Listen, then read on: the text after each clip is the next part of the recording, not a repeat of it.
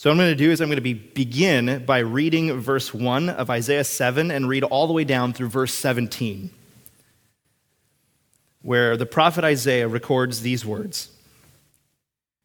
Now it came to pass in the days of Ahaz, the son of Jotham, the son of Uzziah, king of Judah, that Rezin, king of Syria, and Pekah, the son of Remaliah, king of Israel, went up to Jerusalem to make war against it, but could not prevail against it. And it was told to the house of David, saying, Syria's forces are deployed in Ephraim. So his heart and the heart of his people were moved, as the trees of the woods are moved with the wind. Then the Lord said to Isaiah, Go out now to meet Ahaz, you and Shear-Jashub your son, at the end of the aqueduct from the upper pool on the highway to the fuller's field, and say to him, Take heed and be quiet. Do not fear or be faint-hearted for these two stubs of smoking firebrands, for the fierce anger of Rezin and Syria and the son of Remaliah. Because Syria, Ephraim, and the son of Remaliah have plotted evil against you, saying, Let us go up against Judah and trouble it, and let us make a gap in its wall for ourselves and set a king over them, the son of Tabel. Thus says the Lord God, It shall not stand, nor shall it come to pass. For the head of Syria is Damascus, and the head of Damascus is Rezin. Within 65 years, Ephraim will be broken, so that it will not be a people. The head of Ephraim is Samaria, and the head of Samaria is Remaliah's son. If you will not believe, surely you will not be established. Moreover, the Lord spoke again to Ahaz, saying, Ask a sign for yourself from the Lord your God. Ask it either in the depth or in the height above. But Ahaz said, I will not ask, nor will I test the Lord. And then he said, Hear now, O house of David. Is it a small thing for you to weary men?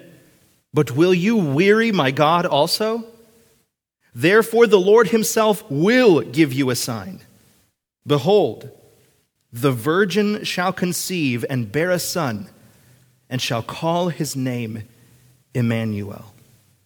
Curds and honey he shall eat, that he may know to refuse the evil and choose the good. For before the child shall know to refuse the evil and choose the good, the land that you dread will be forsaken by both her kings.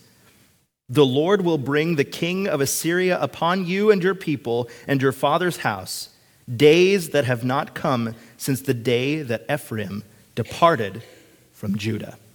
Let's pray. Once again, our Father and our God, we thank you for the privilege of opening the word that you have written to us, these words that should be precious to your people, these words that are spirit and our life, these words which give us hope. Help us to embrace the words by faith. Help us to welcome these words as they truly are, the Word of God. And help us to not be faithless like Ahaz, but to express a faith that believes these words and treasures them. Thank you for this time to look at your word. We pray in Jesus' name. Amen. Well, obviously, the verses 10 through at least 14 are ones you've probably heard repeatedly. You've probably heard those words over and over again. If you do your own personal Advent time, you probably read this passage of Scripture because this passage of Scripture is quoted in the Gospel of Matthew. In fact, I'll just briefly turn your attention there to Matthew chapter 1, where it's talking about the birth of Jesus Christ. And in verse 20, after talking about Joseph, who finds out that his betrothed is with child, that she is essentially pregnant, and he knows he's not the dad, he wonders if she has been unfaithful to him, and so he's minded to essentially divorce her, but he doesn't want to make a big deal about it, so he's going to do it privately. That it says in verse 20, while he thought about these things, behold, an angel of the Lord appeared to him in a dream, saying, Joseph, son of David, do not be afraid to take to you Mary your wife, for that which is conceived in her is of the Holy Spirit. And she will bring forth a son, and you shall call his name Jesus, for he will save his people from their sins.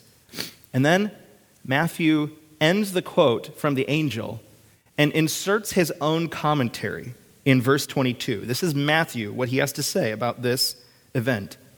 So all this was done that it might be fulfilled which was spoken by the Lord through the prophet, saying, Behold, the virgin shall be with child and bear a son, and shall call his name Immanuel, which is translated, God with us. So Matthew tells a story of what happened 21 centuries ago for us, and he says this is what this means. And he quotes from the passage in Isaiah chapter 7 that's before us today. But what I want to do for you this evening is to put this passage in Isaiah 7 back in its historical context and then try to extrapolate some things for us that I think we can learn from these things. So let's begin by looking at the historical background that's going on in Isaiah 7. Our verses we're going to look at are verses 10 through 17, or really 10 through 14, but I want to look at verses 1 through 9 and just explain what's going on here. So in verse 1, you find out that it says it came to pass in the days of Ahaz, the son of Jotham, the son of Uzziah, king of Judah. If you're familiar with the book of Isaiah, you know that Uzziah's name has just been mentioned the chapter before it. Because Isaiah says in chapter 6, verse 1, in the year that King Uzziah died. So we know that whatever events are happening in the days of Ahaz, they happened after Uzziah has already died. Who was Ahaz? Ahaz was the king of the southern divided kingdom. So you remember, Israel ends up getting divided. The 12 tribes, they have a split. 10 of the tribes end up in the northern part that remains as Israel. In fact, when you see it during the divided kingdom, it's referred to as Israel. But then 2 of the tribes end up in the southern part of the promised land, and they are the southern kingdom of Judah. Those 2 tribes comprise that southern kingdom. Ahaz is one of the kings of that southern kingdom. And we won't go into all of Ahaz, but suffice it to say he was not a good man. And as we'll see momentarily, he was a faithless man. He did not believe in what God had to tell him. So it's during the days of King Ahaz, and King Ahaz reigned in the 8th century. In fact, the specific dates are he reigned from 735 BC to 715 BC. Ahaz is a historical person who lived in a historical setting 8 centuries before the events Matthew records. So keep that in mind. That's an important point. Ahaz is 8 centuries before Jesus is born. Then we learn about these 2 other people. It says, obviously, in the days of Ahaz, that Rezin, king of Syria, and Pekah, the son of Remaliah, the king of Israel, went up to Jerusalem. Now, we have 2 kingdoms that are being mentioned here. The first one is by the kingdom of Syria, but it's mentioning specifically the king Rezin. Rezin would not obviously have been a Jew. He would have been a pagan. He would have been a Gentile, if you will. And he makes an alliance with, you'll notice there, the guy's name is Pekah, king of Israel. So remember how I said Israel's divided? Pekah is the king of the northern 10 tribes.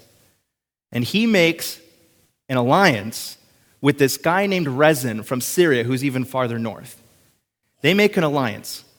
Why do they make an alliance? Because there was a pagan people, the Assyrians, who were trying to spread their kingdom. And their spread was very formidable insomuch that they were taking land after land after land, and Syria, with Rezin as king, and the northern 10 tribes with Israel, with Pekah as king, they feel threatened. So what they decide to do is they make the attacks of the Assyrians. Presumably, they thought, okay, the northern kingdom and southern kingdom, they're not getting along. Presumably, they thought, okay, even though we're not getting along, could we at least get Ahaz of the southern kingdom of Judah to come with us so that we could have 3 kings, all so that we can basically withstand the attacks of the Assyrians. But Ahaz apparently was not willing to go along with it. He did not want to make an alliance with the northern kingdom, with Pekah at Israel, nor with Rezin, even farther north in Syria. And this ticked off Rezin and Pekah. So essentially, what they decided to do, according to the passage here, as we'll see, they decided they are going to go down and invade the southern kingdom of Judah. They were going to besiege Jerusalem, where Ahaz is, and they were going to dethrone him and set up their own king. In fact, if you read down through verse 4 there, here's what God says about what they're doing. Actually, jump down to verse 5. He says, "Don't be afraid because of Syria, Ephraim, and the son of Remaliah. They have plotted evil against you, Ahaz, the southern kingdom, saying, 'Let us go up against Jerusalem and trouble it, and let us make a gap in its wall for ourselves, and set a king over them, the son of Tabel.'" That's their goal, to dethrone Ahaz, set up their own puppet king who will obviously agree with whatever they want because they set up that king, so that then they can have an alliance and utilize all of the resources and weapons and soldiers of the southern kingdom of Judah. Well, here's Ahaz. And he's got a problem. He's got two kingdoms who are very powerful, who have allied themselves together against him. What's even worse is there's some threats from the south in Egypt, because the Egyptians were making some rumblings, potentially hoping to take advantage of the southern kingdom of Judah. So Judah is surrounded. They've got two kingdoms to the north of them allied together, coming down to attack them and dethrone Ahaz and set up their own puppet king and create their own kingdom there, as it were. But then they also have the threat from the south. So we find out when Ahaz learns the news in verse 2, Syria's forces are deployed in Ephraim. He's terrified. In fact, Isaiah says his heart and the heart of his people were moved as the trees of the woods are moved with the wind. They're terrified. Ahaz doesn't know what to do. And this is interesting because I think that if we were in Ahaz's shoes, we would be tempted to be equally as terrified. If we were to find out that Canada were to come and invade us, and we're afraid that Mexico is going to come up and invade us from the south, and we're surrounded, and we don't think that we have the resources or the military power to defend ourselves against those powerful forces, we would be terrified too. And so Ahaz essentially doesn't know what to do and starts to formulate this plan in his mind. But while he's doing that, the prophet Isaiah, who lived during Ahaz's times, receives a word from the Lord in verse 3, who says, "Go out now to meet Ahaz. Go meet him at this specific location and take your son, Shir Jashub," which literally means a remnant shall return. Isaiah, you and your son, go up and meet with Ahaz. And say to him, in verse 4, "Take heed, be quiet, do not fear, or be faint-hearted." Over and over again, God, as the defender of his people, tells them, don't be afraid. Why do they not have to fear? Why do the people of God not have to fear? Because the people of God have God as their defender, as their protector. And so when God gives these promises of hope to his people, he's always telling them, don't be afraid. One, I think because he knows our human nature and weakness. He knows that we're tempted to fear. He knows that we are going to think in terms of, how can I get out of this mess? How can I get out of this circumstance? Ahaz is thinking this. As we'll see, Ahaz is not a God-fearing man. In fact, he's a faithless man. But he is still part of this people that God has chosen for himself, that God has promised to the fathers, the forefathers, that he would protect them and care for them. And so God tells Isaiah, give Ahaz this message, do not be afraid. In fact, you're afraid of the fact that they are coming down. Really, the text says they're going up to Jerusalem, and obviously those of you who went to Israel know why it says it's going up, because it's literally an elevated fortress, as it were. Even though they're going south, they're going up to Jerusalem. They're coming to attack you. But don't be afraid, because, verse 7, it shall not stand, nor shall it come to pass. These two kingdoms who are coming up to attack you will not succeed. I will not let them. So Ahaz, do not fear. They're simply like a firebrand, the stubs of a smoking firebrand, it says in verse 4. And you see the anger of Rezin, who is the king of Syria, and you see the anger of Pekah, who is the king of the 10 northern tribes of Israel. But don't fear them, you little southern kingdom of Judah, for I will protect you. You would think that this would bring great comfort to Ahaz. Even as a wicked king that he is, you would think he would be praising God and saying, I don't understand why you would be so gracious to me. I have not been faithful to you. I have not been a good leader of your people, and yet you are delivering me and these people from the unjustified attacks of these two northern kingdoms. But God tells Isaiah to tell Ahaz this one little phrase at the end. If you will not believe, surely you shall not be established. What's at stake here with Ahaz and the message that Isaiah brings to him from God?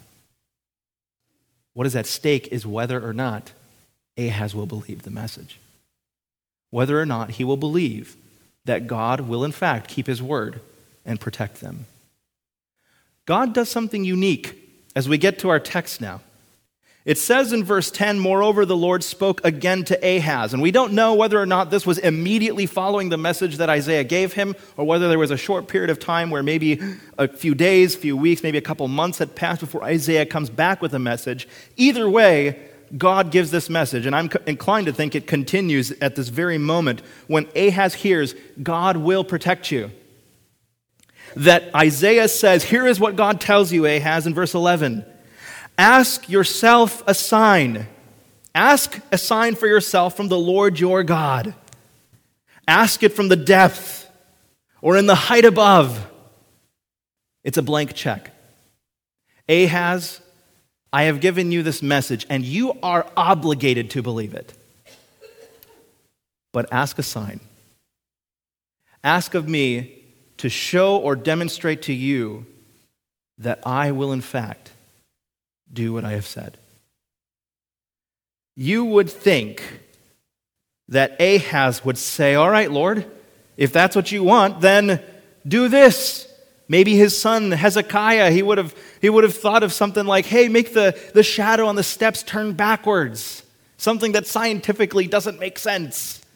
Or maybe he would have been thinking of something like Gideon did. Put out the fleece, but make sure that the dew doesn't end up on the fleece. It ends up on everything else. He could have thought of anything. But he says this in verse 12. Ahaz says, I will not ask, nor will I test the Lord. You say, that doesn't sound like a bad response. I mean, isn't that exactly what God says? If you were to turn to Deuteronomy chapter 6, you would read in verse 6 this little commandment. And I say little, that's tongue-in-cheek. In chapter 6, verse 16, God says through Moses, the leader of the children of Israel, you shall not tempt the Lord your God as you tempted him in Massah. So Ahaz seems to give a faithful response. Lord, I will not test you. I will not tempt, I will not test the Lord my God. Most of us, if we were reading this and not realizing what response God gave to that, might think, what a faithful response. He's believing the word of God, and not only that, he's actually utilizing the word of God to justify why he won't actually ask a sign. Seems like a faithful response, doesn't it? But as we'll see in verse 13, that is not the case. For the Lord responds through Isaiah. This is Isaiah speaking, but this is the Lord speaking through Isaiah. Hear now, O house of David. Is it a small thing for you to weary men? But will you weary my God also? The response of Ahaz was a facade. It was not righteousness. It was not a faith-filled response. It was a man who was faithless and wanted to do and employ any means he could to not answer faithfully. In short, Ahaz did not believe God. And God gave to him in verse 9 the warning of what happens if you won't believe. If you do not believe, you will not be established, Ahaz. And God says, I see right through your facade. You have an air of righteousness. You even quote to me verses from my holy word. But it's nothing but pious garbage. It's a faithless response. You do not believe me. In which case, God says, verse 14, therefore, the Lord himself will give you a sign. You will act faithlessly. I'm exposing your faithless response, and I will give you a sign. And here is what he says is his sign. Behold, the virgin shall conceive and bear a son, and shall call his name Immanuel. You say, okay, what is going on here? Like, how is this a sign to Ahaz? And this is where it gets a little tricky, I have to admit to you. Because when you think of this whole event that Ahaz is happening in his life is happening in 734 BC. In short, it's happening roughly 8 centuries before Jesus is born.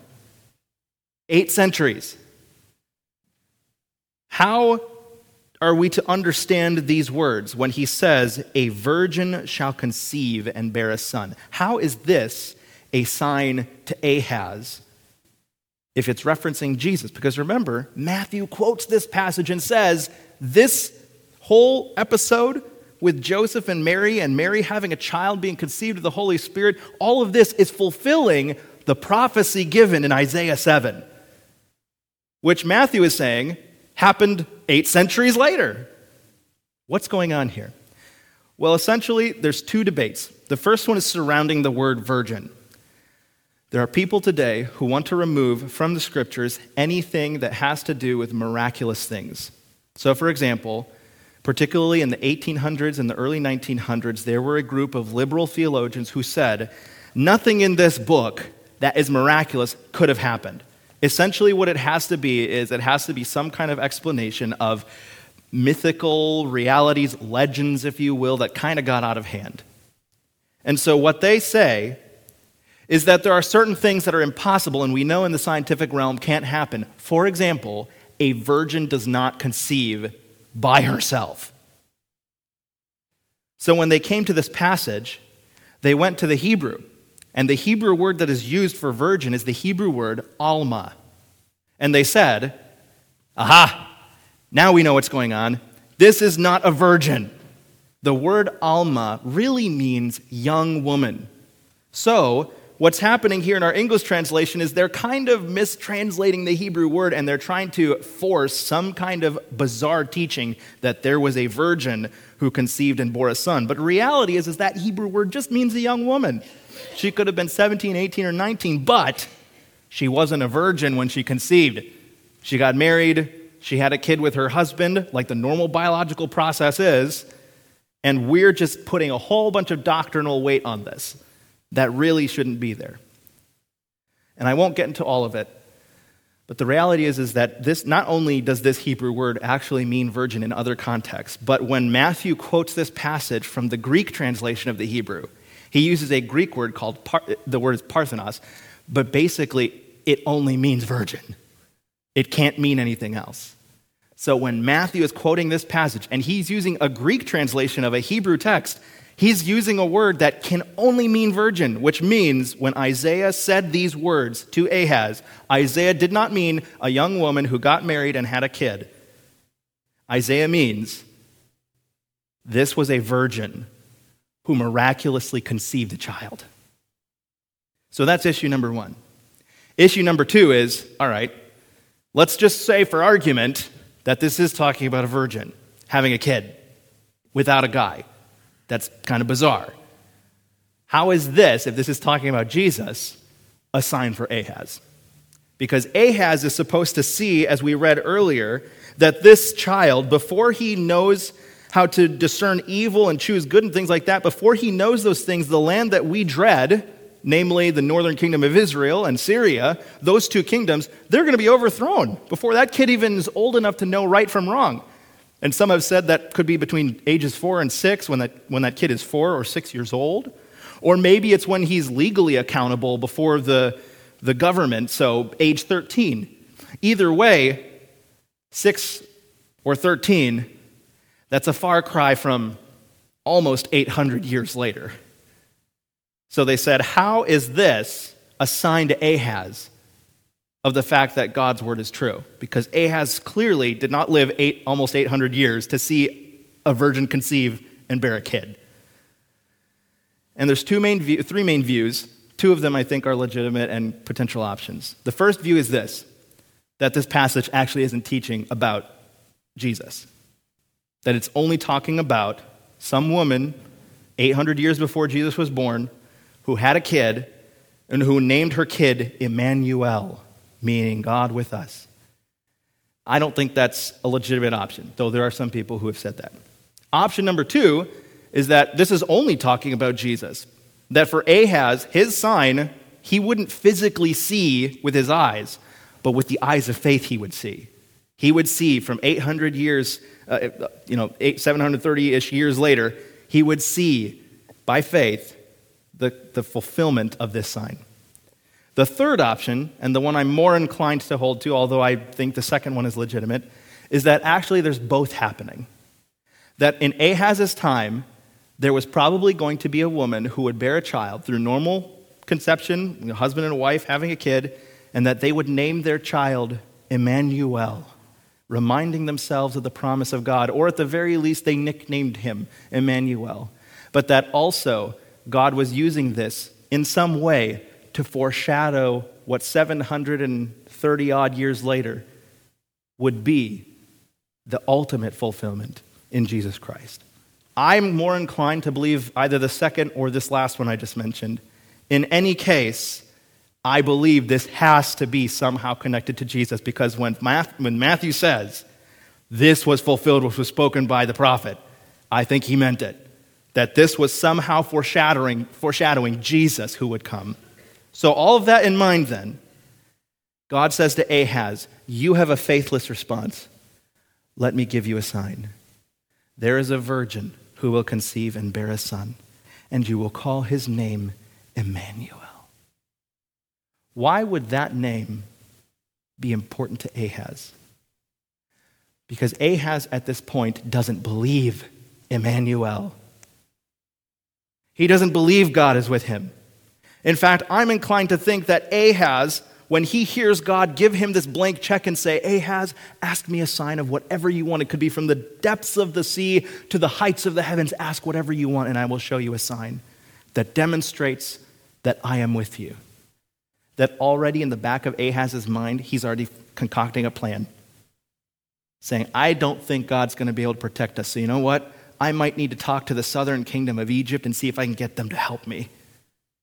He's already planning to not believe God because he doesn't believe God was with him. And so God tells to Ahaz, there will be a virgin who conceives and bears a son, and she will call his name Immanuel. God is with us. One other thing to note is that what would happen if Pekah in Israel and Rezin in Syria had overthrown Ahaz and the southern kingdom of Judah? They would have placed instead a king who was not of the line of David. Somebody who had not been connected to the promise that God made to David, that there will be someone who reigns on your throne and will continue on because I will protect your people. It would be a break of the line that God had made. And so what is at stake here is more than the fact that there are two kingdoms going after Ahaz. What's at stake is the line and lineage of David. And what does Matthew and Luke and all of the other New Testament writers make emphasis of when they talk about Jesus? That he is in the line and lineage of David. That there was a fulfillment of God's promises to his people, that there would be somebody reigning on David's throne. What God is telling Ahaz is there is something more at stake than just you, Ahaz. What's at stake is my integrity. What's at stake is my faithfulness. I will give you a sign that my word is true. I will protect you, and I am with you. And the sign will be a child whose name is Immanuel. What does this have to do with me and you? I think the question of faith is also true for our day now, 21 centuries after that child was born. And the question is, will you believe the words of God?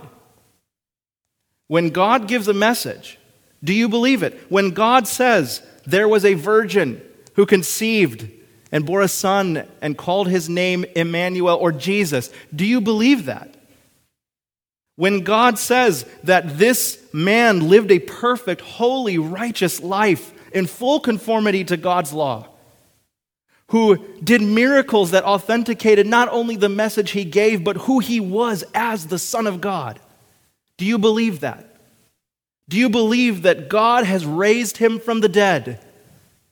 Do you believe that if you confess with your mouth Jesus is Lord and believe in your heart that God raised him from the dead, that you will be saved?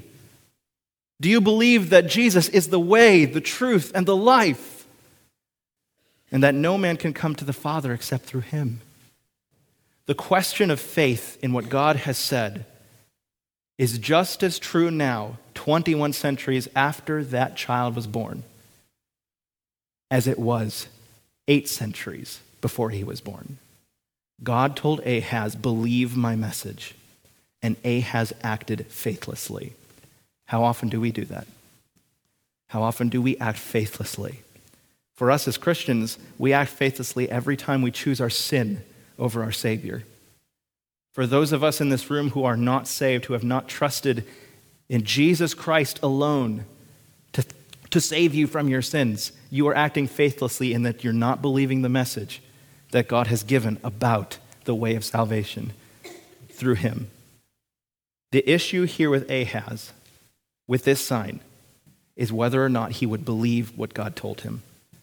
And the issue is the same for us today. Will you believe what God has told you, and particularly what he has revealed to us about that child, Immanuel, God with us?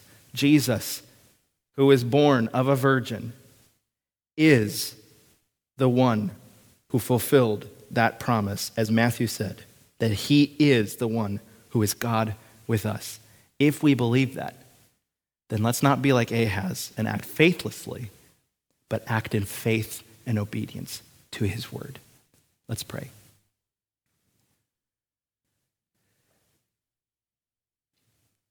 Lord, it is our joy to see